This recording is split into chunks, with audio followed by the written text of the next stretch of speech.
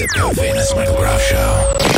So after passing that ridiculous fiscal cliff legislation that was so scary and raised taxes on everybody, Congress, well, they're looking for more blood. They want to raise taxes another $1 trillion across the board. Gee, I wonder where that money's going to come from. It's January 7th, 2013.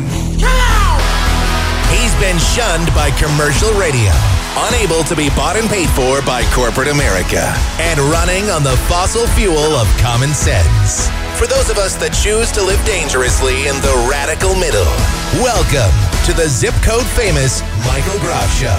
Now the world is getting older. There's a few things to be said. Do you believe the things they told you? Do you believe the things you've read? There's a rumor on the corner, but it's always been denied. 'Cause they don't want you any wiser. You're just towing the party line. From the west side to the east side, from the north side to the south. You'll never get back information if you believe in the word of mouth. At the risk of saying, I told you so, well, you did vote for this. And when I say you, I mean the royal you, America. You voted for it. They told you they were going to raise your taxes, and they're sticking to it. And Republicans are going right along with it. And people wonder, gee, is it such a good idea to raise taxes in the middle of a rough economy? Well, apparently, I guess so. I guess that's their theory. We'll just tax our way out of it. Shouldn't we lower spending first? I mean, haven't we already proven that tax and spend doesn't work, and that raising taxes during a bad economy doesn't work? Hasn't history kind of proven that time after time? You'll never get back. Oh my God. It's like I'm stuck in a loop. This is like Groundhog Day. Every single day, it's the exact same thing. Welcome in the Zip Code Famous Michael Groff Show. Mike at KMGX.com is our email address. It is Mike at KMGX.com. Michael Groff Show, AOL Instant Messenger. Groff Show on Google Talk. Michael Groff on Twitter. And for everything else Michael Groff related, you can always check us out at michaelgroff.com. While you're there, you can check out this or any of our other podcasts. Leave your comments, questions, suggestions, feedback on the show. Also, you can donate to this program. All donations always encouraged. And, of course, you can sign up to get notifications every time a brand new podcast is posted. Yes, donate, feedback, everything else. It's all there at the one and only michaelgroff.com. I'm sitting here right now, and just to give you a timestamp of this program, I am watching the college football national championship game, Notre Dame and Alabama. Not even a competitive game whatsoever. I will be very happy once they finally institute a playoff system in college football. We've been talking about this for a long time. It's finally going to happen. I think in, 2015? Something like that. They finally have a 4-team college football playoff. Because every other bowl game that we have, every one of these other games, it's all an exhibition. It's ridiculous. The fact is that the only game that really matters is the national championship game. The whole season is basically irrelevant anyway, unless you have a good ranking in the computers. Unless the computers think that you're a decent enough team, that's the only way that it matters. Can you imagine if the NBA were run like that? Can you imagine? This is what I always talk about with college football. Could you imagine if the NBA, they played their 82-game regular season schedule, and at the end of the year, we had computers that were ranking the teams and the entire league all along. And then at the end of the season, the computers determine who the best teams are. But let's say that the best teams the computer determines are like the New York Knicks and the Oklahoma City Thunder. Never mind who the actual best teams are, but let's just say they determine, all right, the best team in the East is the New York Knicks, and the West is the Oklahoma City Thunder. That's your NBA Finals. Oh, but we're going to have a bunch of other series that go on. we're going to have a bunch of other postseason series. They just don't mean anything. So, we'll have Miami play the Clippers, or we'll have the Bulls. We'll have them play, I don't know, the Lakers or something like that. But, they don't really mean anything. The only game that actually means something is the game that's being played for the national championship. I mean, can you imagine how stupid that is? But of course, it's all about the mighty dollar. I'm glad they're finally going to institute a playoff system. By the way, this is really the most horrible game. The other thing they need to do in college football, the regular season ended over a month ago. I don't care. Let's stop this pretense that we care about kids' final exams and holidays, because you don't care about that stuff. Just play the damn game right after the season is over. Play it like December 15th, because they hype up the national championship game for a month, and it never lives up to the championship. Like maybe 1 out of every 10 lives up to the hype. And I mean, right now it's 28-0 Alabama at the time of this recording. I'm sitting here watching this game, and you know what? Look, maybe the unthinkable happens and Notre Dame comes back and makes this a game. But right now, just the way that this game has been going, there is no way. I just do not foresee any way that Notre Dame makes this thing competitive. And that's the problem, too. So you have a month to hype this thing up. Oh, speaking of sports, I thought I'd mention this, too, and then we'll get into all the other heavy stuff that we have. The NHL is back. Yes, the Players Association and the NHL finally reached an agreement over the weekend, and the NHL season is due to start January 19th, and I think they're going to play a 48-game schedule. Now, I'm one of the few people in the United States that actually likes hockey. I'm more of a fan of playoff hockey than regular season hockey. Not that I dislike regular season, but the playoff hockey is just so intense. It is drama-filled.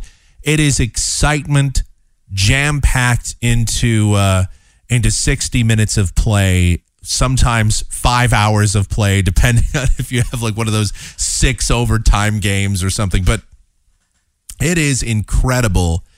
I love playoff hockey. And again, I'm one of the only people that does. I know this outside of Canada. But at the same time, it's great.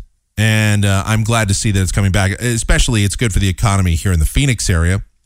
The Phoenix Coyotes hopefully can build off some of the momentum they had last year when they finally went to the Western Conference Finals. So hockey is back. Now, this is one of those times where the debate had been going on all throughout the fall and into the winter about who was really in the right here, because they had a lockout. Now, this is the third work stoppage the NHL has had in the last 17 years. And most of the time, you can see both sides of the debate. You can see the players' side of it. You can see the owner's side of it. I mean, most reasonable people, you can kind of look at both sides and be like, yeah, I know some people out there right now are going, these damn players make too much money and these damn owners have too much money and it's all too much money. The simpletons out there will just say, they all have, it's millionaires fighting against billionaires, because that's a real fresh take on it. It's millionaires fighting against billionaires. Who really cares and all that?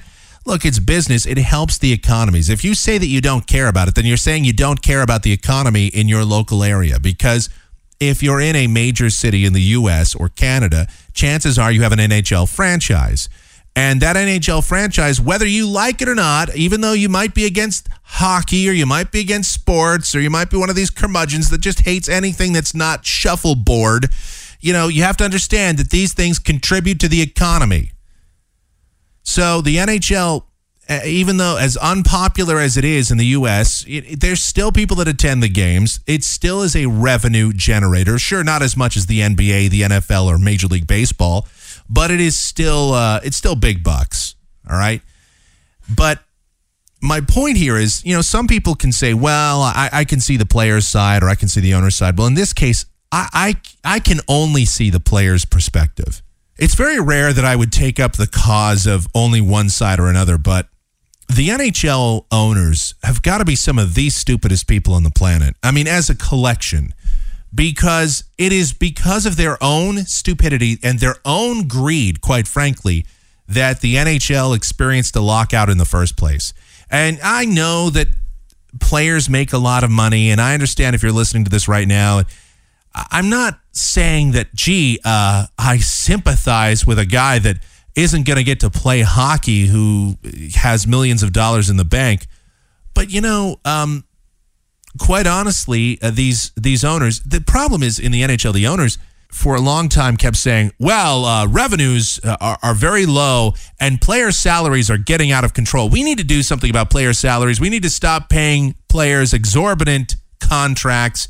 We need to rope it in because, quite frankly, the revenue streams just aren't there unless you're in the biggest markets around the league. Everybody in the NHL cries poverty. And to some extent, there is a little bit of validity to it because, again, they don't have the big TV contracts that baseball or basketball or football have. They just don't have those.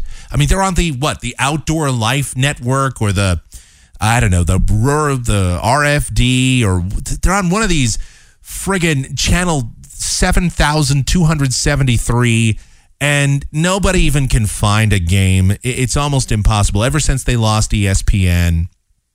And I know that they have a couple of games that get shown on NBC from time to time, but generally speaking, they're relegated to a far corner of the dial.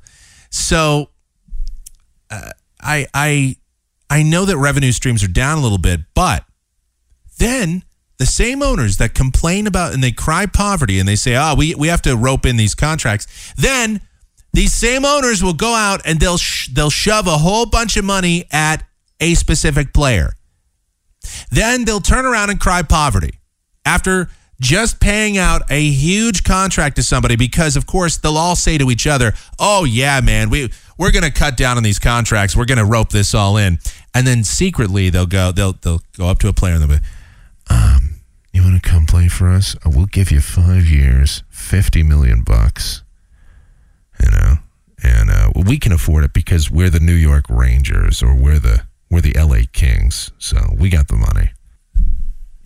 It's the biggest hypocrisy. That's just part of the problem in the NHL. I mean, the problems are actually a lot bigger than just that. But that's one thing. So the owners really are largely to blame for this. Like 99%. They do have a brand new agreement, and the season will be starting.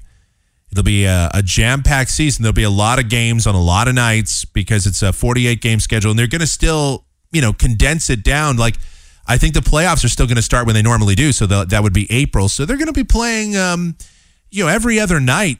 Your team in your local area will be playing pretty much, and I think there's going to be a lot of logistical nightmares to it. They still have to get a lot of the buildings set up, and they have to all the venues see if because some of these venues have decided to book other events on those dates because they figure the season was going to be canceled, and those venues still had to generate revenue somehow. So now they're scrambling to try and figure out, well, when are we going to fit these hockey games in? Where are we going to play them? So they're throwing together a schedule. And we'll keep you updated on all that. But it is good news. The NHL is coming back. And I'm glad. Finally, some hockey. Finally, we don't have to talk about the stupid lockout anymore either. That's the better part about the whole deal. All right. Meanwhile, one thing I wish we didn't have to talk about anymore is this ridiculousness of tax increases. But after the big botched fiscal cliff legislation for the new year, remember, just passed, and tax increases occurred all across the board. Payroll taxes went up 2%. Now, you can say, well, that really wasn't a tax increase. That was simply an old tax cut expiring. But to me, if a tax cut expires, that means a tax went up. And not only that, but we also raised taxes on people making more than $400,000 a year. So there was a tax rate that went into effect. Tax rate increases affected everybody in that recent bill that just passed. All right. But now Democrats are saying that's not enough. We need more revenue increases. We need more taxation. So they propose about $1 trillion more in revenue via tax increases. Yes, $1 trillion in tax increases over the next several years. So where is all that money going to come from? Well, of course, we're going to tax people that make $250,000 to $500,000 a year and up. we're going to tax them more. So if you're a millionaire out there, or if you're somebody, even if you're a small business owner making $250,000 a year, your taxes, which already went up, are going to go up further. Not to mention, you're going to have to pay more for Obamacare as well. You're going to get hit like triple here. You already got it on January 1st. You're going to get it again when this next round of tax increases goes into effect. And because of Obamacare, when it fully takes effect, which is next year, you're also going to get hit by that because you're going to have to pay out, or you're forced to pay a penalty. One way or the other, you are being, you're going to have to pay a fair amount. Unless, of course, you already have a private insurance plan. A private insurance plan that meets an expected standard, whatever. So business owners, small business owners, you're getting hit threefold here. Nevertheless, I did warn you about this. It's not like this was unexpected. You know that this was going to happen. Democrats notoriously raise taxes, or at least try to raise taxes. The only difference is now Republicans apparently are complicit. They're going right along with it. Trust me, folks. All right? Trust me on this. I am not a Kool-Aid drinker for the Republicans. They have done a great disservice to this country as well. It's just amazing that people voted for this crap. I can't believe it. I can't even fathom this. People get so upset when their taxes go up, and then they wonder why are my taxes going up? Because you voted for this, you dumbass. This is the kind of stuff you voted for. So Mitch McConnell says that they will not go along with any tax increases. Senate Republicans would certainly go along with reducing deductions and closing loopholes in existing tax code. But he says we're not going to vote for any tax increases. We'll see about that. We'll see how long your convictions stand up, just like they did on the fiscal cliff bill. House Republicans say the same thing. They're going to stand firm and stand together and fight against tax increases. But I have a feeling that they will get pushed through. Obviously, if they get through the House, they'll get through the Senate, and then the president will sign off on them. So get ready, because your taxes are going up. Meanwhile, the president has announced that the Secretary of Defense position is being filled by Republican Senator Chuck Hagel. Yes, the president is actually nominating a Republican. He's trying to have a bipartisan cabinet. We'll get to this nomination in just a second. And the new director of the CIA, Obama, is appointing John Brennan. This comes on the heels of Obama's nomination of John Kerry as Secretary of State. Now, all of these nominations have a lot of controversy surrounding them. Chuck Hagel, probably the most controversial. And not just by Republicans, but Democrats as well are very skeptical about this pick. And I don't know if Chuck Hagel is going to pass through. I don't know if he's going to get approved. Hagel has come under a lot of scrutiny from both parties because of his numerous floundering positions on the war in Iraq and Afghanistan. See, when he was a senator, he actually voted for the Iraq and Afghanistan war. He, of course, has since denounced it. But then he's taken multiple positions at multiple times about the wars. Now, there's a lot of people that certainly voted for the war and were certainly led to believe a lot of the intelligence that was presented by Colin Powell and President Bush and Dick Cheney and all these other people. And a lot of that evidence certainly was proven to either be less than true or just a complete fabrication. Nevertheless, to say that you were for it, then against it, then you were kind of okay with it, then you were kind of against it, you bounced all over the place about it, that certainly makes you not necessarily the greatest candidate for the Secretary of Defense position. Not to mention his positions on Israel and the fact that this guy apparently has a problem with the, quote, Jewish lobby. And he says that the, quote, Jewish lobby intimidates members of Congress and that he's openly distanced himself from Israel, reportedly asserting that he's not an Israeli senator. Now, in December, Representative Elliot Engel, a Democrat from New York, said of Chuck Hagel, quote, "It seems there is some kind of endemic hostility toward Israel." that seems pretty obvious. A lot of his comments do seem anti-Israeli, the Zionist regime. Hagel's nomination will likely overshadow Brennan's, but Brennan himself also has some controversy. He's also come under fire because of his foreign policy and national security positions that he's taken in the past.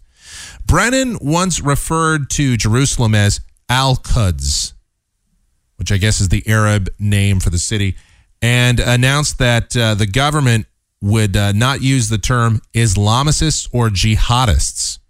And then another really bizarre thing about this John Brennan. Again, this is the guy that Obama wants as director of the CIA. The most bizarre thing about this guy is, after it was reported that 20% of detainees released from Guantanamo Bay returned to terrorist activities, Brennan said that that rate was, quote, not that bad. Wow. Senator Lindsey Graham from South Carolina said that Brennan's comment was, quote, just absolutely disconnected from the world in which we live.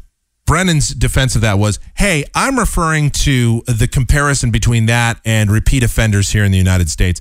There's a big difference between a guy that steals a candy bar or a guy that, commits larceny, goes to jail for 30 days or 90 days or whatever, and then gets out and does it again, versus a guy that tries to blow up the World Trade Center, is thrown in Guantanamo Bay and then released, and then kills more of our soldiers. There's a big difference between the two there, John. Quality people that the president is putting up there. Now, again, he is trying to have a bipartisan cabinet, and a lot of people are saying, hey, he should deserve some credit for that, except Chuck Hagel is probably not the best guy, and Republicans don't really like the guy that much. Democrats certainly don't like him that much. Democrats are wondering, what the hell is going on with President Obama? What's going on with this guy? Why is he appointing a Republican to another Republican? We already had Robert Gates in there. We had Robert Gates, then we had Leon Panetta, and now we have... now, Leon Panetta was not a Republican, but, and now we have this Chuck Hagel. What's going on with the president? So people are starting to question the validity of some of these choices, and I certainly am as well. These seem like very bizarre candidates. And John Kerry as Secretary of State, the guy that voted for the $87 billion before he voted against it, Mr. Personality. Really, that's who we're going to send out there? That's who's taking over Hillary Clinton's job? See, you may or may not like Hillary Clinton, all right? But at least she has a personality. I mean, you might not like her personality, but she has one. John Kerry, I can just see him going before these foreign dignitaries and putting them to sleep. Ugh, this guy is just insufferable. And of course, he's wishy-washy. Again, the $87 billion, I voted for it before I voted against it, retreads and just bad choices on the part of the president. It really makes you wonder. I question the decision. And again, I know you're probably going to think, well, of course, Mike, you'd question it no matter who it is. Well, clearly, it doesn't matter if it's a Republican or Democrat. A bad candidate is a bad candidate. And that's what we have here. Well, we'll see if they pass through the scrutiny. We'll see if they pass through Congress to get appointed. I don't think so. I do not think that they will. Especially, maybe John Brennan, but certainly not Chuck Hagel. He has very little chance. His party doesn't even like him. And they're going to be asking him a lot of tough questions. And frankly, he's not going to have the answer to them. John Brennan's going to be the same way. They're going to ask him about that Christmas Day bombing plot. Remember that where Janet Napolitano tried to tell us that nothing happened? Remember that at Christmas Day of 2009? That whole mess, that fiasco? It really wasn't it was just a minor thing that didn't even happen. And then they had to admit that it did happen. And then she tried to tell us that the media was blowing it out of proportion. Remember that whole thing? He was part of that, These are the people that we're putting into positions of power. But this is what you voted for, America. Remember, you get what you vote for. All right, I got to take a break. When we come back, I have to get you this story. I teased this on the last show, and I know I'm really bad about this. Sometimes I'll tease a story, and I swear, I have it all here. I have all these notes, and then I just don't get to it for whatever reason. I get distracted by other stuff. don't know, I get ADD on this show, which probably is not the best thing for a talk show host anyway. But it does happen. I get to talking about something. I tease something that is coming up later on in the program. I have a whole outline for the show. I have everything all sort of mapped out. I'm very organized when it comes to mapping out how I want to do the show. And I have a bunch of ideas in my head as exactly what it is I want to do and how I kind of want to lay it out. And then when it comes to the execution, not so much. It all kind of goes into the crapper. Oh, well. We'll take a break. I have to get you this story, though. I did tease it the other day. A kid getting suspended from school for what every single one of us has done at one point in school. Just playing around, and a kid gets suspended. This is what the country is coming to because of our fears. We'll talk about that. And I have a lot. The Michael Groff Show Stupid News File. I have a paparazzi guy. Paparazzi guy was out taking pictures of the president. Ooh, you don't want to do that. Don't take a picture of the president and especially his family while they're on vacation. That's going to get you in a lot of trouble, apparently. That'll get you a visit from the Secret Service. Not making this up. An unbelievable story. That's coming up and a whole lot more. It's the Zip Code famous Michael Groff Show. What the devil is that ghastly noise? The Michael Groff Show.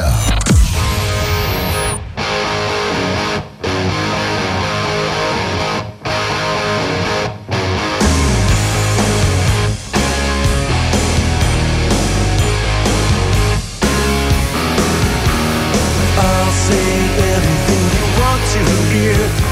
I'll see everything through. I'll do anything I have to do just to win the love of a girl like you. A girl like you. People talking, people stare, telling.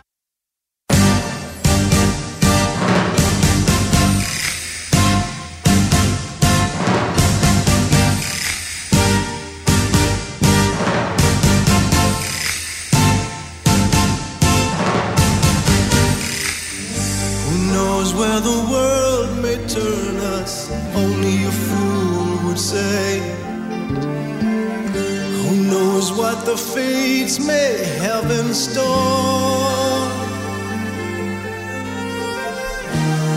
Follow the light of truth as far as our eyes can see. How should we know where that may be? How should we know?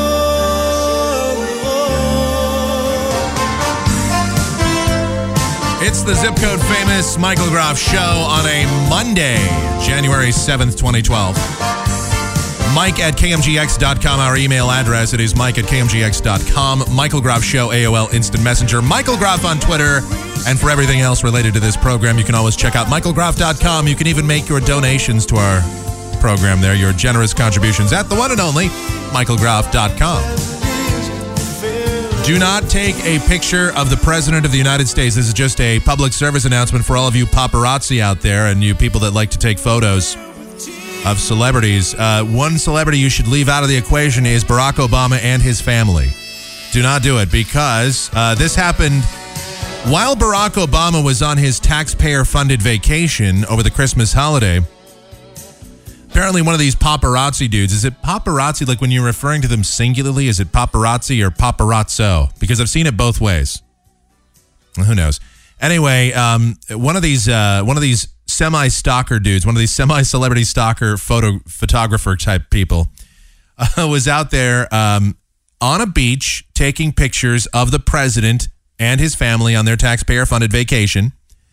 And he especially took pictures of Obama's children, Malia and Sasha. And shortly thereafter, some Secret Service guys came over to this photographer who is not named and told him, first of all, they asked him for his identification. They asked him some questions about why he was taking pictures. What was he taking pictures of? What was he planning to do with the pictures? You know, all this kind of stuff that the Secret Service asks you. They did not seize his camera equipment. However, if you think the story ends there, it does not.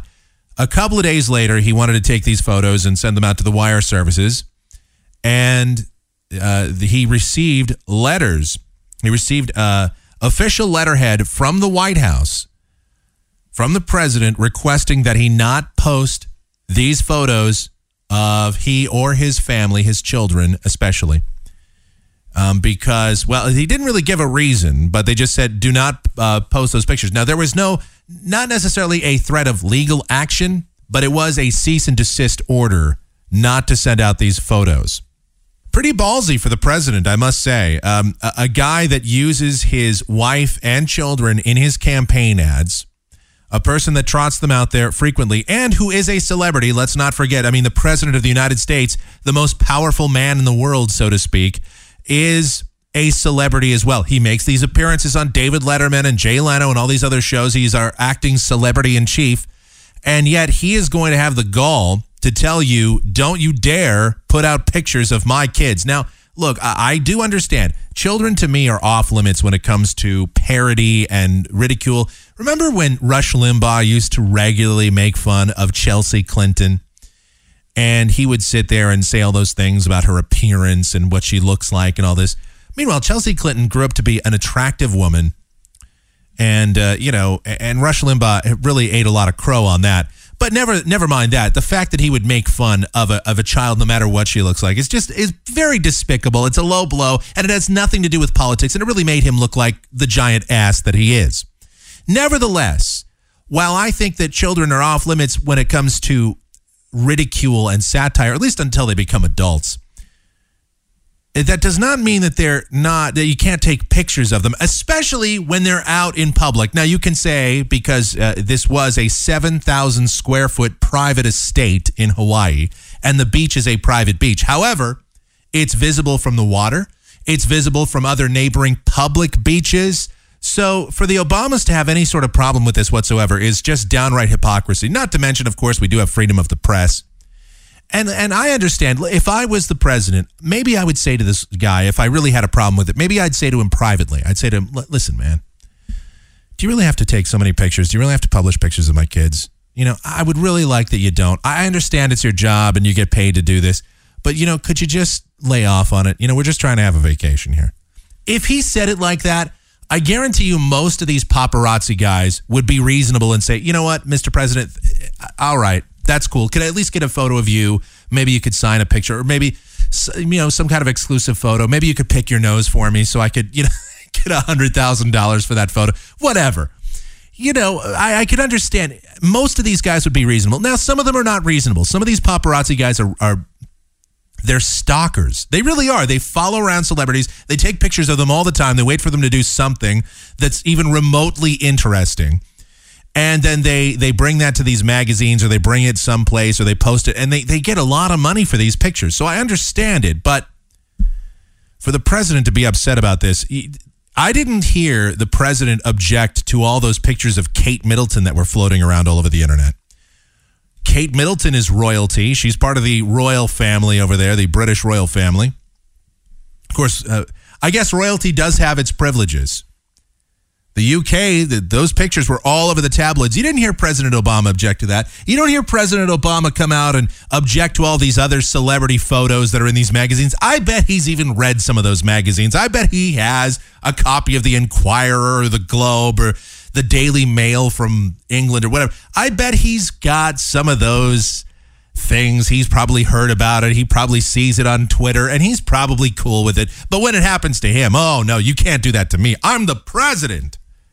I just think the outrage, the fact that you would send this guy letters, you would send him a White House letterhead, and you would give him a cease and desist, especially when you're on a taxpayer-funded vacation that cost us a couple of $1 million at least, to have all the security detail, to have a 7,000 square foot palace in Hawaii.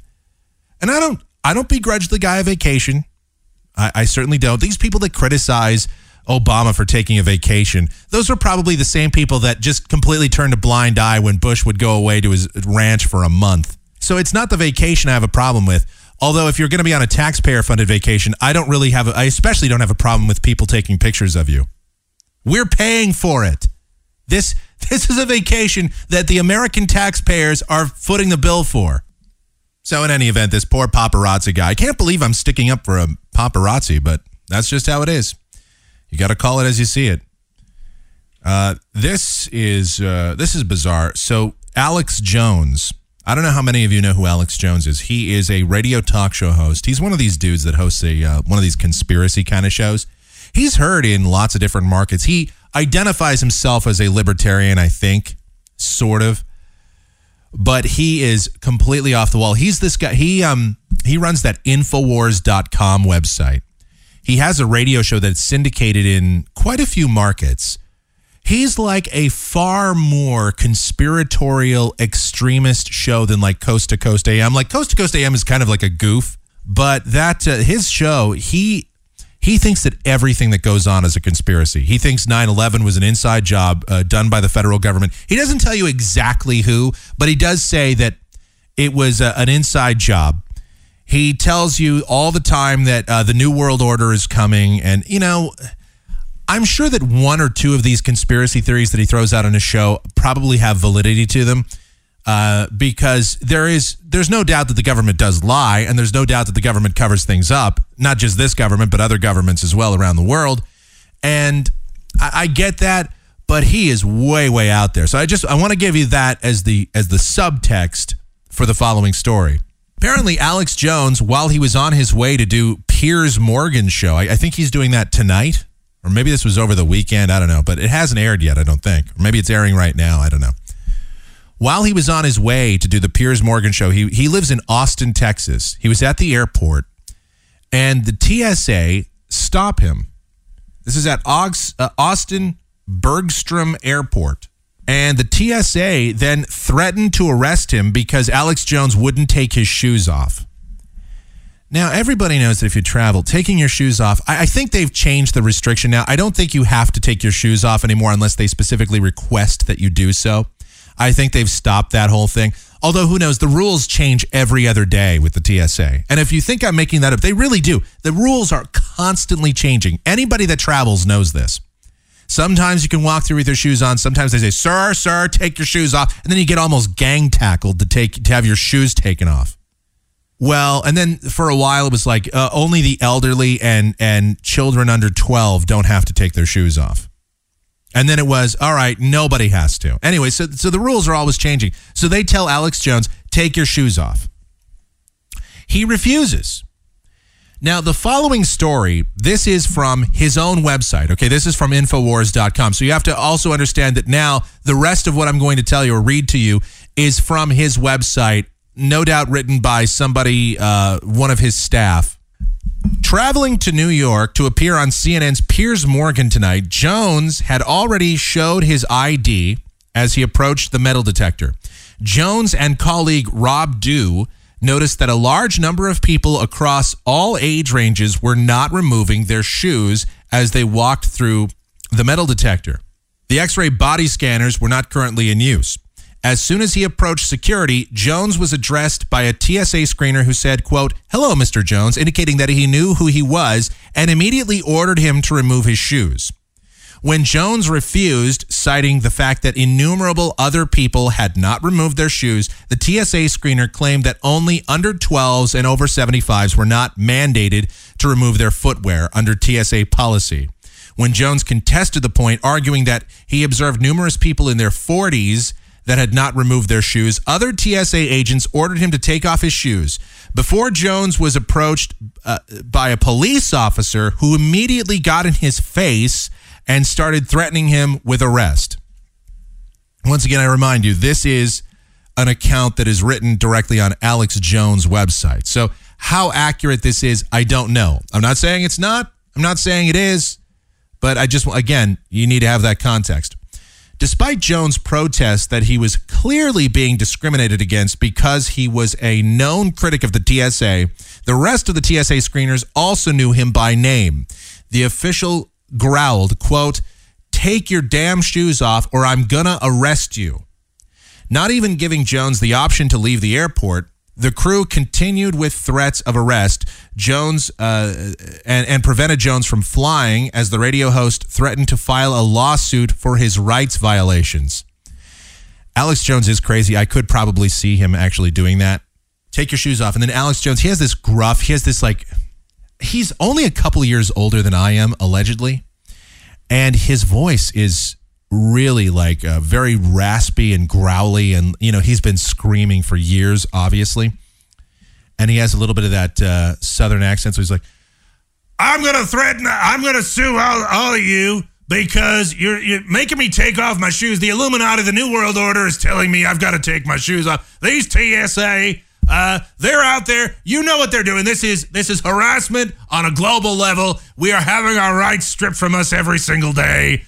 You varmints. One of Jones' primary concerns regarding the removal of his shoes is the fact that he has caught athlete's foot from that very process in another airport years previously, meaning that he now carries a spare pair of socks to change into when he boards an aircraft. Are you for real with this? Come on.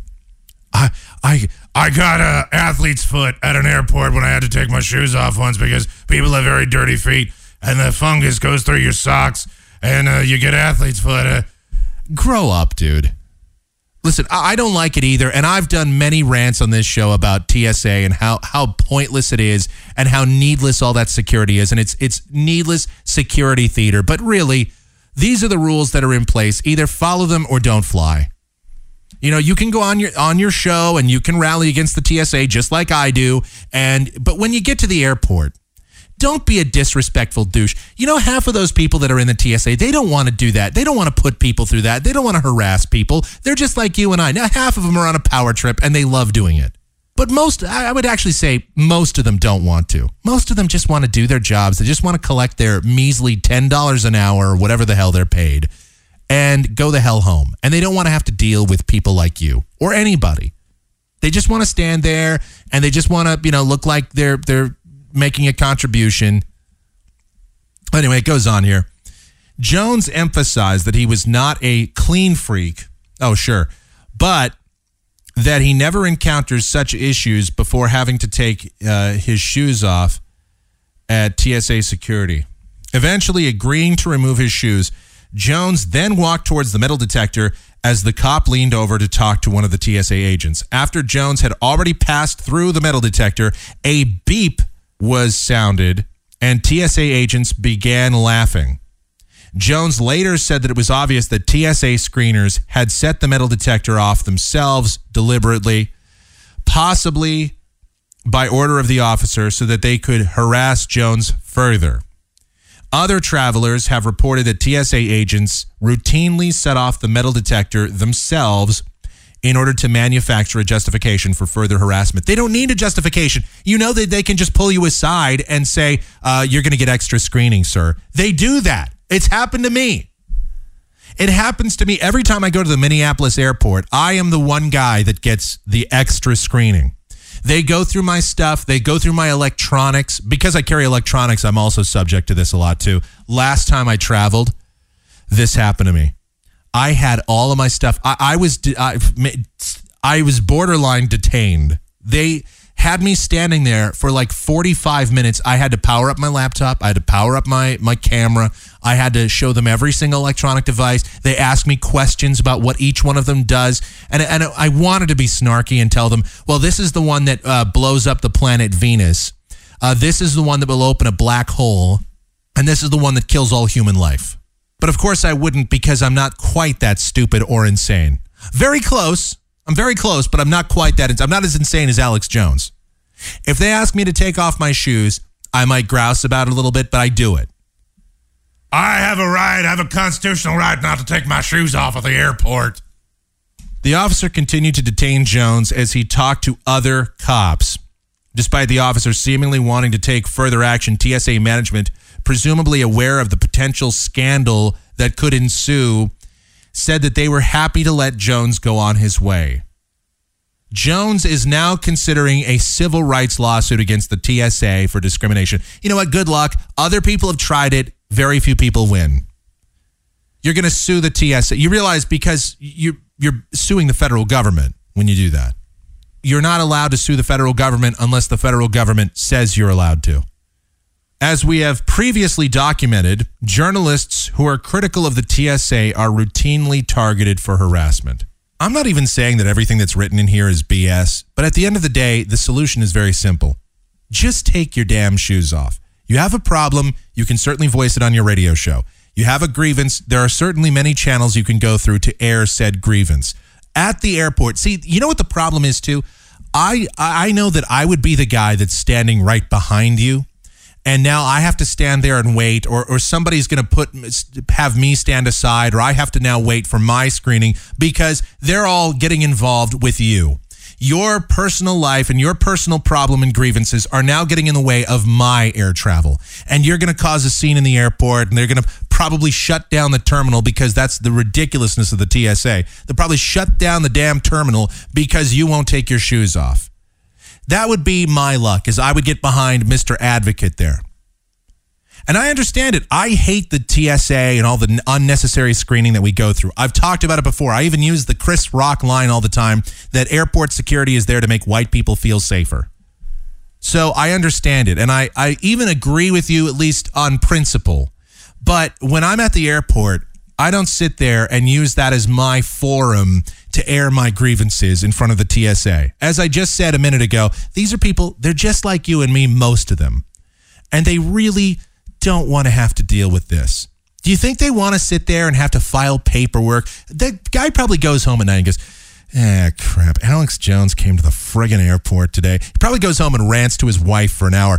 Alex Jones came to the damn airport today, and I had to detain him for a while, and I had to ask him questions. I didn't want to do it, but if I don't, then my boss is all up my ass about it. Yeah, I had to put on a glove, and I had to put my hand up Alex Jones' colon to see if he had explosives in there because that's the standard procedure. And I didn't want to. All the dude had to do was take his damn shoes. Why can't he just take his shoes off? So I'm not even totally disagreeing with his point. But again, I don't even know how much of this is true. It's written on his site. It's on Infowars.com if you want to see all of that. And I don't know. Alex Jones has certainly, well, he's told some things before that are less than completely accurate. Let's just put it that way. And I don't know how true this is. Maybe somebody can verify that this happened. I would like to know. I'd like to have video of it because Alex Jones is one of these dudes. He will go off. He gets in people's faces and like he's always yelling about stuff. Probably why his voice does sound like that. Well, you're going to detain me because I have a right. He's a pisser. I'll tell you that much right now.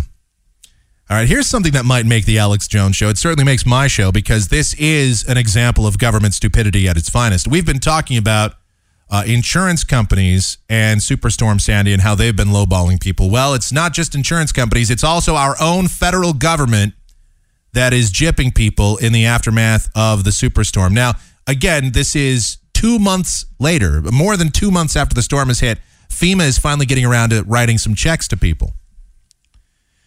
And this is from Seaside Heights, New Jersey, where the damage from Superstorm Sandy was very hard to miss.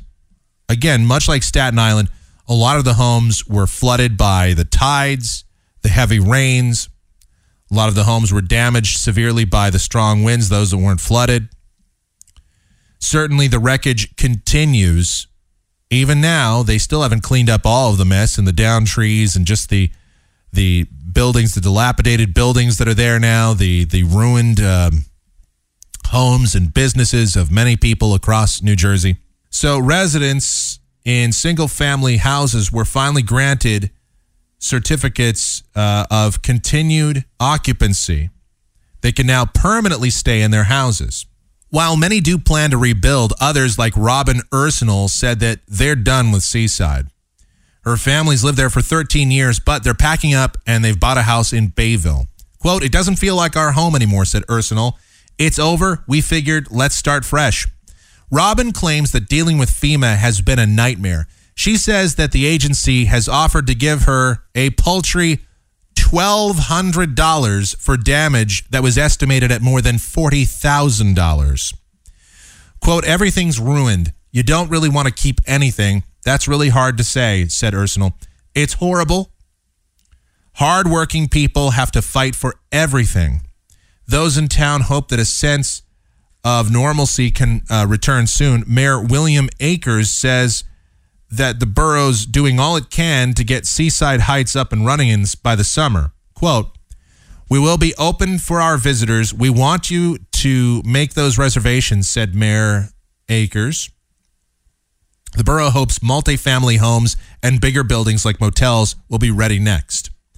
The mayor also said that reconstruction of the boardwalk is scheduled to be complete by May 10th.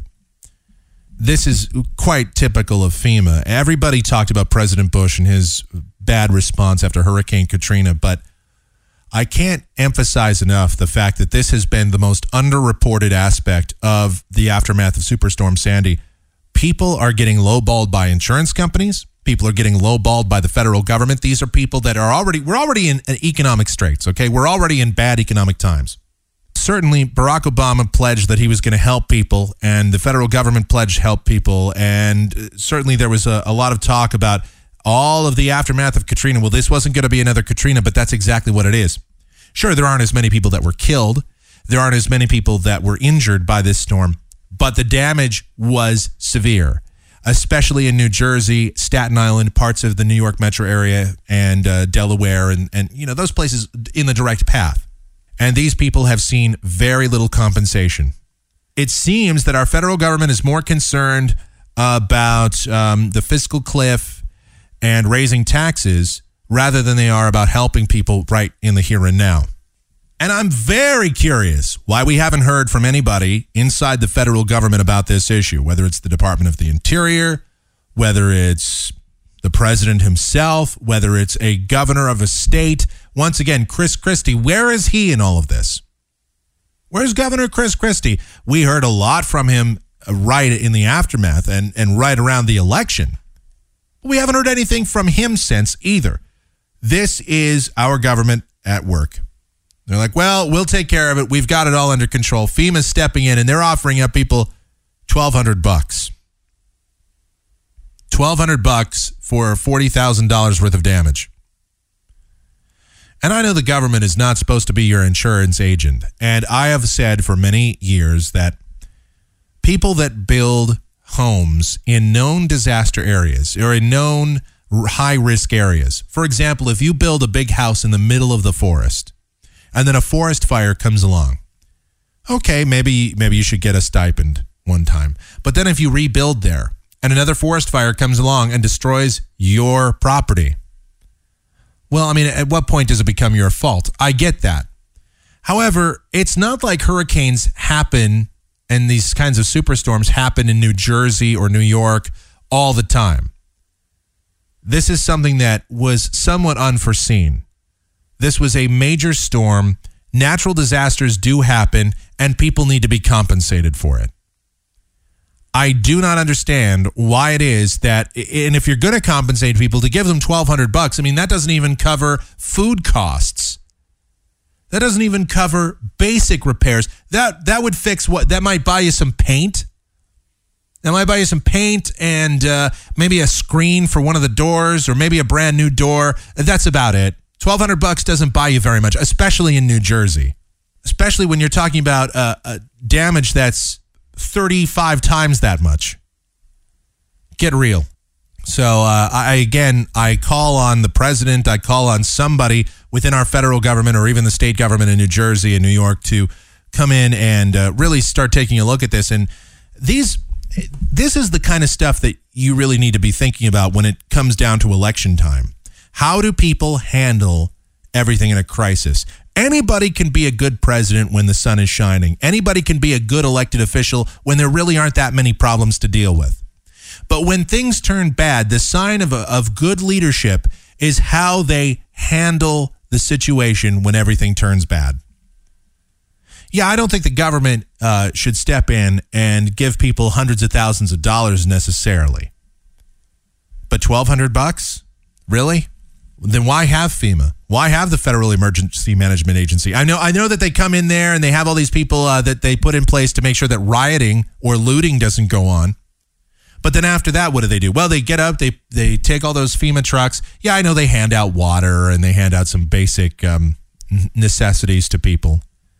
But then once the couple weeks that follow the storm has passed and it comes down to writing checks and actually helping people in the long term, they really don't do much. So that makes you wonder, why do we pay our taxes into FEMA? Where does all that money go? Where do all those billions of dollars that we pay into FEMA, where does all that money go to if people aren't getting compensated? It's the same thing after that massive tornado outbreak that occurred across the central and southern part of the U.S. last year. And people got screwed on FEMA there. There are some people that never got a dime from FEMA. At least this lady's getting $1,200. Imagine the people that, imagine those people that got their houses completely torn apart or their trailers or whatever in Alabama and Tennessee and Mississippi and Arkansas and all that last year with that tornado outbreak. They got nothing. And yet we pay billions of dollars into this. Makes you wonder where all that money is going. I don't want to sound too Alex Jones here, but where the hell is all the money going that we put into FEMA if they're not paying it out? Definitely is one of those weird, puzzling circumstances. I don't know. All right, I've got to take a break. And I've been teasing this story for a couple of shows now, so I need to get to this. Story about a kid that gets suspended from school for a reason that, well, many of us have done this exact same thing. It is the most bizarre story of school bureaucracy, of political correctness, of red tape, of all the nonsense. One of the dumbest reasons I've heard to suspend a kid, probably the dumbest since a kid got thrown out, permanently expelled for bringing Tylenol to school. You remember that story? Oh, my God. It's a public schools update, the likes of which you'll never probably hear again. Actually, you probably will, because that's the nature of our politically correct society and the wackiness that is. That and more as well. The Stupid News File continues and other stuff as well. It's the Zip Code Famous Michael Groff Show. The Zip Code Famous Michael Groff Show. MichaelGroff.com.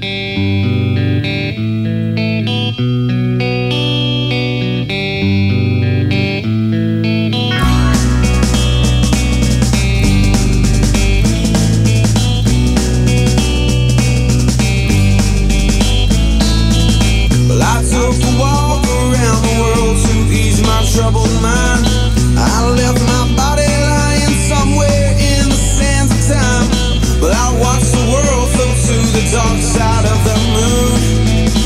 I feel there's nothing I can do.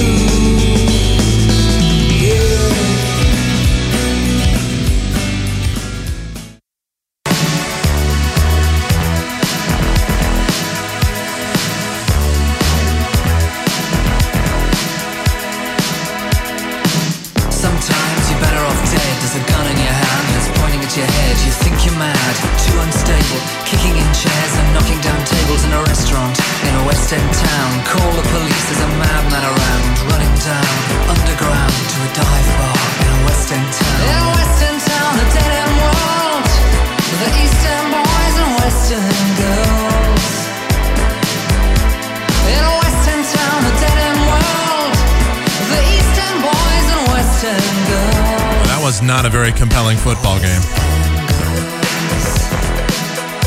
Not even close to compelling. This is what happens when you let computers determine the national championship game.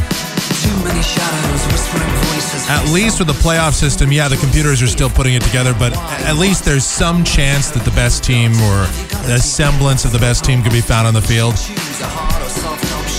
You're going to tell me that Oregon State would not have made for a better matchup for Alabama than Notre Dame?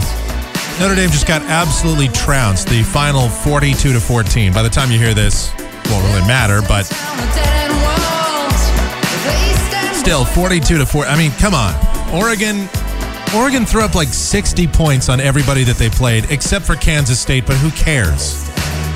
Oh, and Stanford. Yeah, they did lose to Stanford, but this is why I don't like college football, as many of you know. I've laid it out already, but if you're going to have a national championship game, if you're going to have computers determine who the best teams are, well, the whole thing is just ridiculous.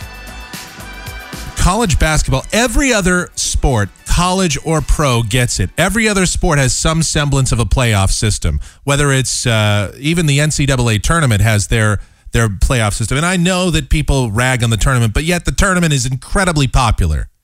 The bowl system is not incredibly popular outside of alums of those schools. Do you think anybody really wants to see Northwestern or what were some of those bowl games that were going on earlier this year? Do you think anybody cares who Wisconsin plays? Do you think anybody outside of the University of Wisconsin cares about Wisconsin football? No, they don't. Now, the NFL is completely different. There are fans all over the country of the Green Bay Packers or the Seattle Seahawks or the Pittsburgh Steelers. Yet, nobody cares outside of those areas. That's why college football just needs such a revamp. Even this playoff system that they're going to introduce is not perfect, but it's better than what they had. Can't believe I actually sat there and paid any attention to this game whatsoever. Shame on me. All right, it is the Zip Code Famous Michael Groff Show. Mike at KMGX.com, our email address. Michael Groff on Twitter. Groff Show on Google Talk. MichaelGroff.com for everything else Michael Groff related. This is a strange story. I talked about this last week. I didn't get to it, and I know I really need to address these stories a little bit faster sometimes, but this is just completely outrageous. A kid at, I think this is Roscoe R. Nix Elementary School, was suspended. A 6-year-old student was suspended after he pointed his finger at another student in a gun-like gesture, as they call it, and said, "Bang." That's it. He got suspended for doing that. This is the problem with political correctness and with a reactionary society that is now freaking out about guns. They have zero tolerance policies about this and that.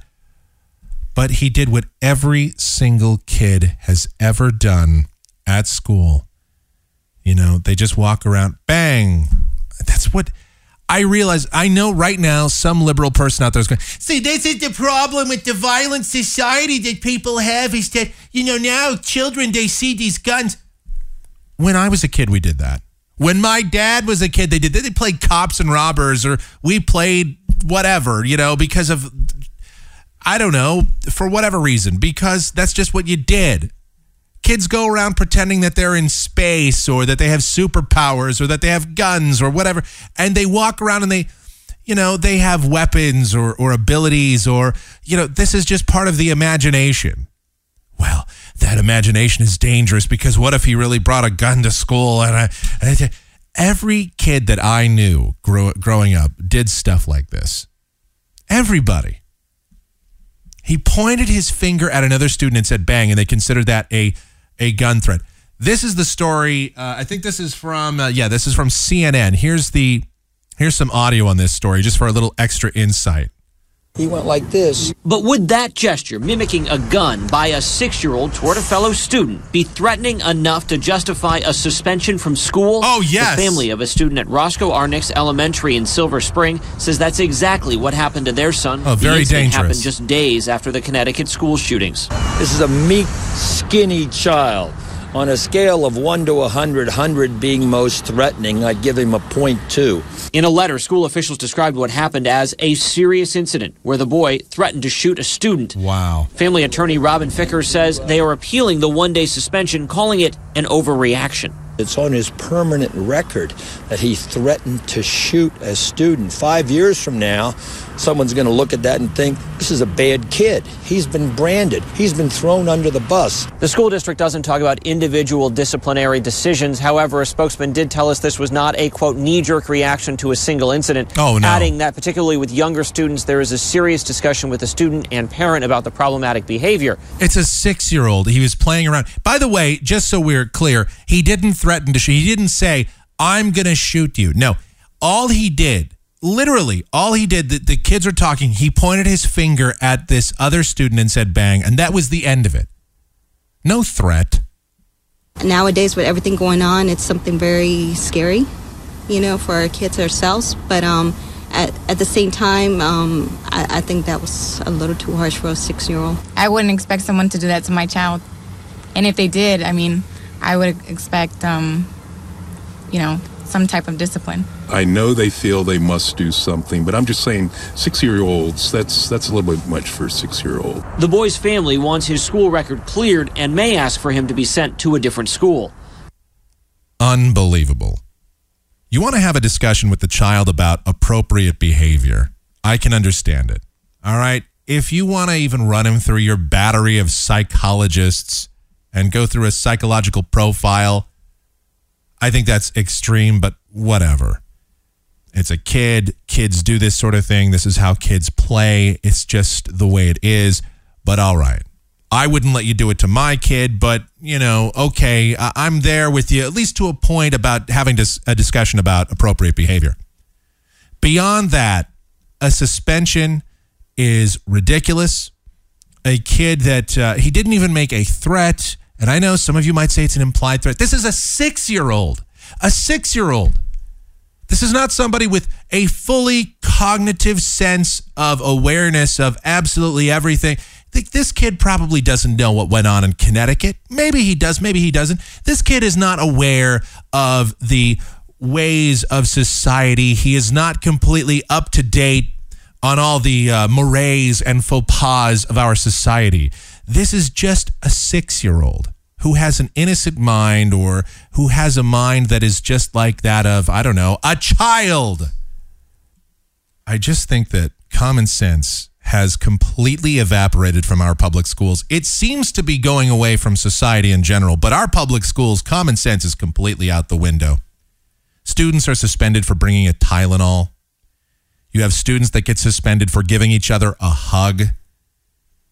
Some kid sang something like, I'm too sexy for my shirt, and he got suspended. We did that story. Remember that? That was maybe 5-6 years ago, something like that. It is just crazy what is going on in our public school system. Now that I think about it, when I was in high school, we would have students that would be sitting outside and they would be allowed to smoke in certain areas of the high school. This was in the 90s. I was in high school from 92 to 96. So this was the early mid-90s, and students were allowed to sit outside and smoke cigarettes. And they weren't all 18-year-old students. They were 15, 16, 17-year-old kids. All right? That's still a kid. That is a minor. So I'm thinking about it. I'm a parent, right? And I send my student off to get educated, and I am presuming that they're in the good, capable, caring hands of the public school system, of which I pay taxes, to fund. And they're allowing my child to smoke on the premises. They're allowing my child to take carcinogens and inhale them into their body. But pointing your finger at another student and saying, bang, well, that is a suspendable offense. Killing yourself, however, on school grounds is perfectly acceptable. That's all right. It was actually encouraged. You were allowed to do, as long as you did it outside and in this specific area, you were allowed to smoke at my high school. But God forbid if you should do something that could be possibly considered a threat, especially when you consider it's a 6-year-old. A 6-year-old.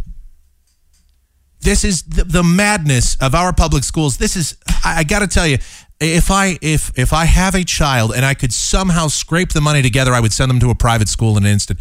I used to believe in our public schools wholeheartedly. And to some degree, our charter schools, many of our charter schools are still okay because they're not run in the same bureaucratic fashion as district schools. Charter schools are independent schools.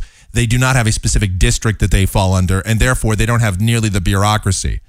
Nevertheless, our public school system needs a very large overhaul, and we need to get the political correctness and the garbage and the nonsense out of it. And this is just a fine example of that. You hug another student, that's a suspension. You sing a song that might have slightly inappropriate lyrics, that's a suspension. But oh no, if you smoke a cigarette, it's okay.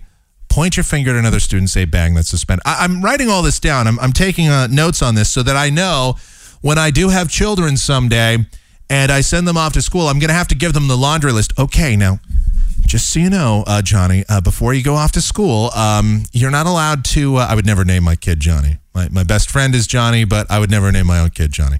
Anyway, before you go off to school, you're not allowed to, don't sing any songs because they could be controversial. What's controversial mean? Doesn't matter. Just don't sing any songs, okay? Just, And don't point your finger and play guns with anybody else. Don't have any pretend at all with another student. And God forbid, don't ever touch another student. What if they need help? Don't touch. No. Never ever touch another human being. You're just not allowed to touch anybody ever, period. You know what? When you go to school, unless the teacher talks to you specifically, don't talk to anybody or have any interaction. Don't do anything with another student. Just go there and face forward and look nice. And that's it. The end. And do your work. And do whatever the teacher tells you to do, unless it's naughty no, because, it's our public schools and there's a lot of that going on. But unless it's something, otherwise, just do whatever the teacher says and that's it. Don't do anything else. Like the list of things that you can and can't or should and shouldn't do in our schools is just outrageous. You should see the student handbooks that are put out these days.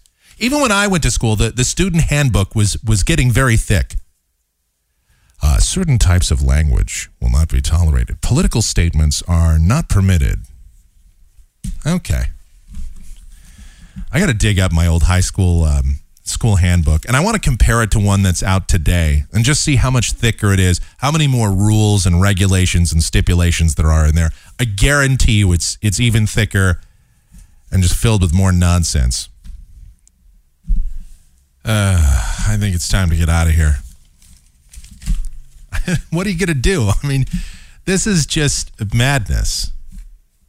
Oh, I guess I should mention this. Why not? I mean, we're already on a roll, so let's just continue.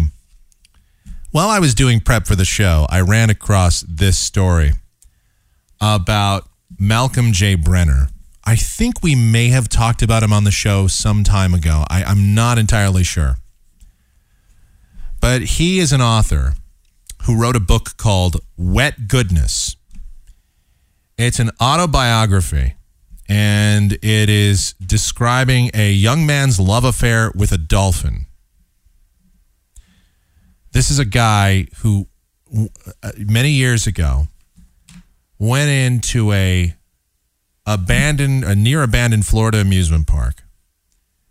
And his intentions were to make love to a dolphin that he had been photographing for months. This guy had been stalking this dolphin, photographing it, fantasizing about it. Then he went in and he made love to a dolphin.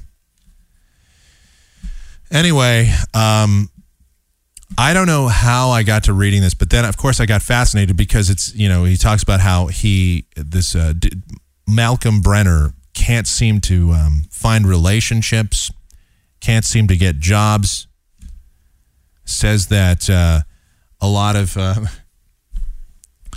employers now with Google search, they look this guy up and they're like, ooh, thanks, but no thanks. When I read this, I went, gee, I wonder why. I wonder why employers would be a little bit nervous about hiring a guy that wrote a book about having sex with a dolphin. By the way, a dolphin was not the only animal that he had sex with. He also made it with other animals, including dogs, cats, I believe snakes.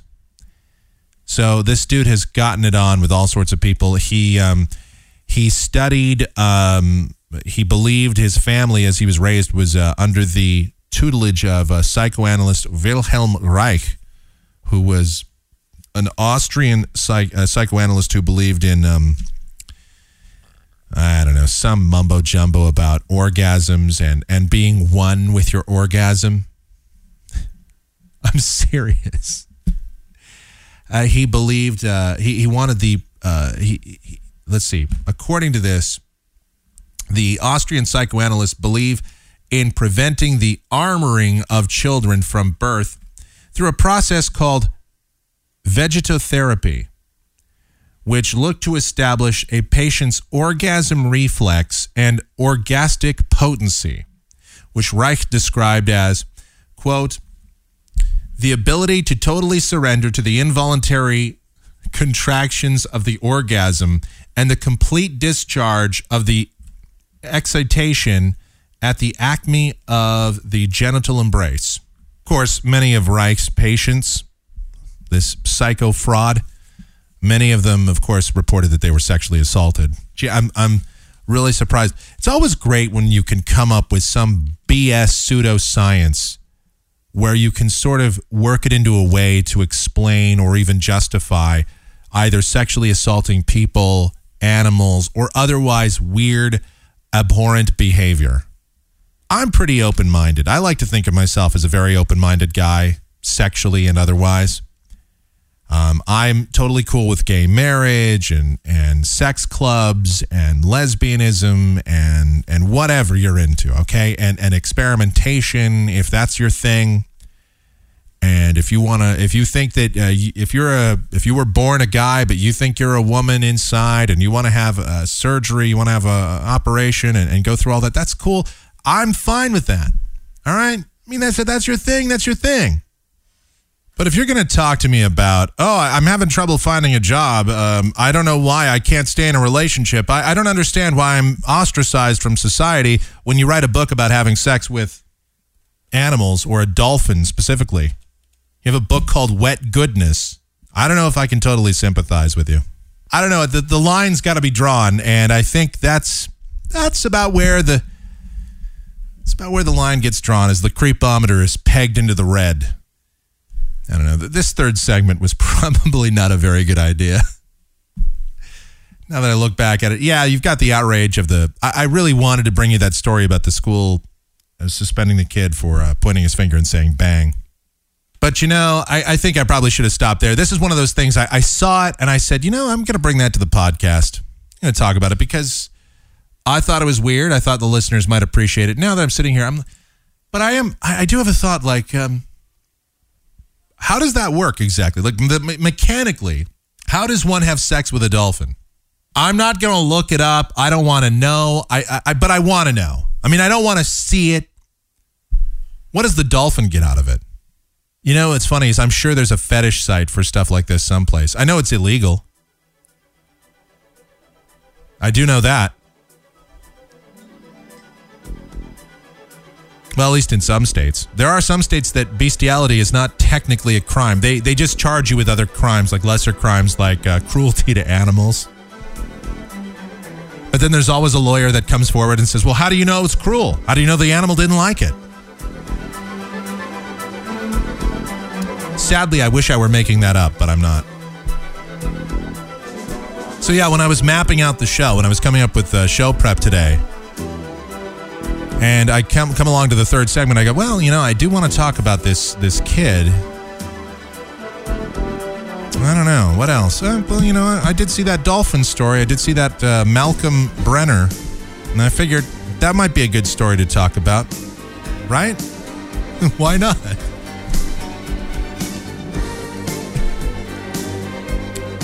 It's too late to go back and delete. I'm just going to leave this in. If you don't like it, you don't like it. I don't know. Not every day can be a home run here on the program. People that ask for more shows are probably going to sit there now and go, if he just does a podcast like once a week, I think that would be okay. Then we won't get sex with dolphin stories. My mother listens to this podcast sometimes. I doubt she'll ever get to this story, though. I hope not.